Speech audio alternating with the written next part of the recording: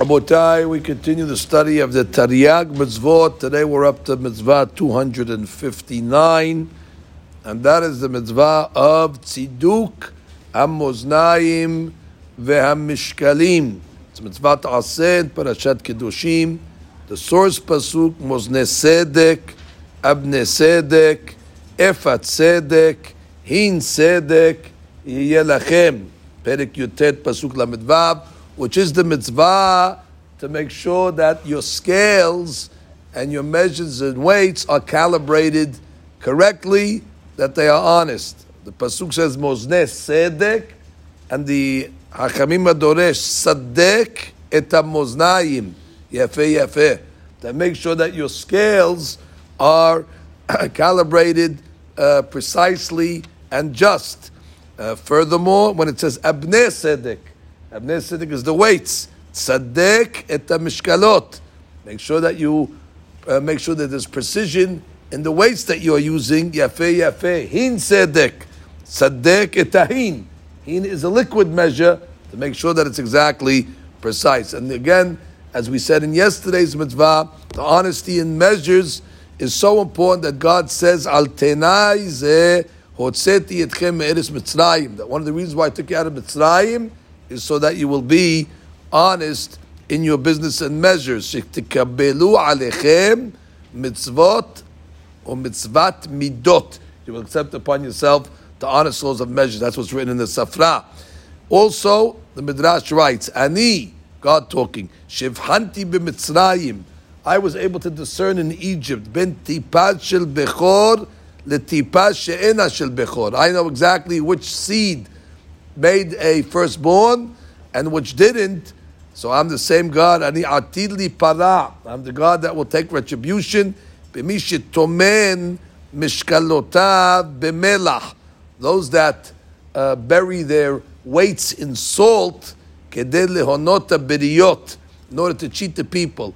That was a practice in the olden days that they would take their weights and put it in salt, and therefore it would affect the weight of it. It would change the measure of it, and therefore it would weigh more, and therefore the seller would be selling less merchandise because the weight was heavier because he put a weight in salt. So God says, you don't think I know that? I know the difference between tipash shel zeh and tipash shel zeh, so certainly I know who's fooling around with the measures. Some of the laws that apply: number one, en osin mishkalot shel bedil ve'ofaret ve'chol she'ar matechot. We're not allowed to make weights out of different metals, even though that's the normal today. They would make weights out of metals, but the Hakamim say no, because they are subject to rusting, and when they rust, so they start to lose from their shi'ur, from their weight, and therefore it's not going to be precise. Furthermore, the halakha says when you're measuring liquid, you're not allowed to heat up the liquid, or you have to wait until it cools down because you have the foam, and therefore you're not going to give the customer the full amount because the foam is going to fill up the cup, and in that spot you could actually be filling up liquid itself. So therefore the law is that you cannot heat it up. Actually, the Gemara Betzah on page 29 tells the story of an honest rabbi, Abbas Shaul ben Botnit, that when he used to sell items that had foam, for example, let's say a beer and so on and so forth, he would wait very patiently until the foam settled down, and he kept on filling. And also when it came to selling oil, so he would keep, the problem with oil is that when you pour from the cup, some of the oil remains on the side of the glass. So he would, the whole night, would keep his cup upside down in order to make sure that all the oil drains from the sides. And then some of the customers, they didn't have patience to wait.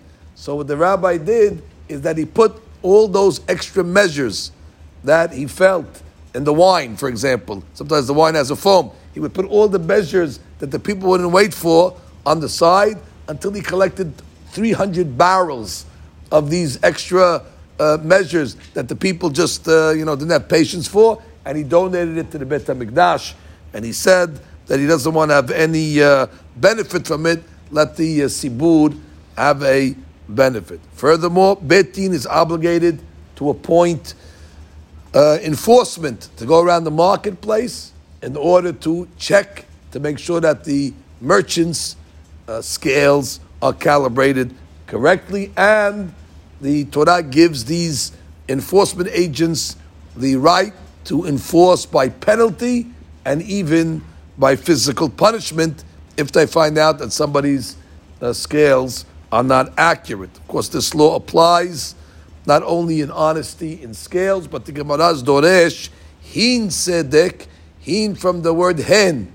Hen means yes, meaning your yes should be a yes, and your no should be a no. That you should have honesty in your commitments and your words as well. Clearly, this law applies in all places, at all times. It applies to men and women alike. And the one that transgresses this has transgressed a positive commandment.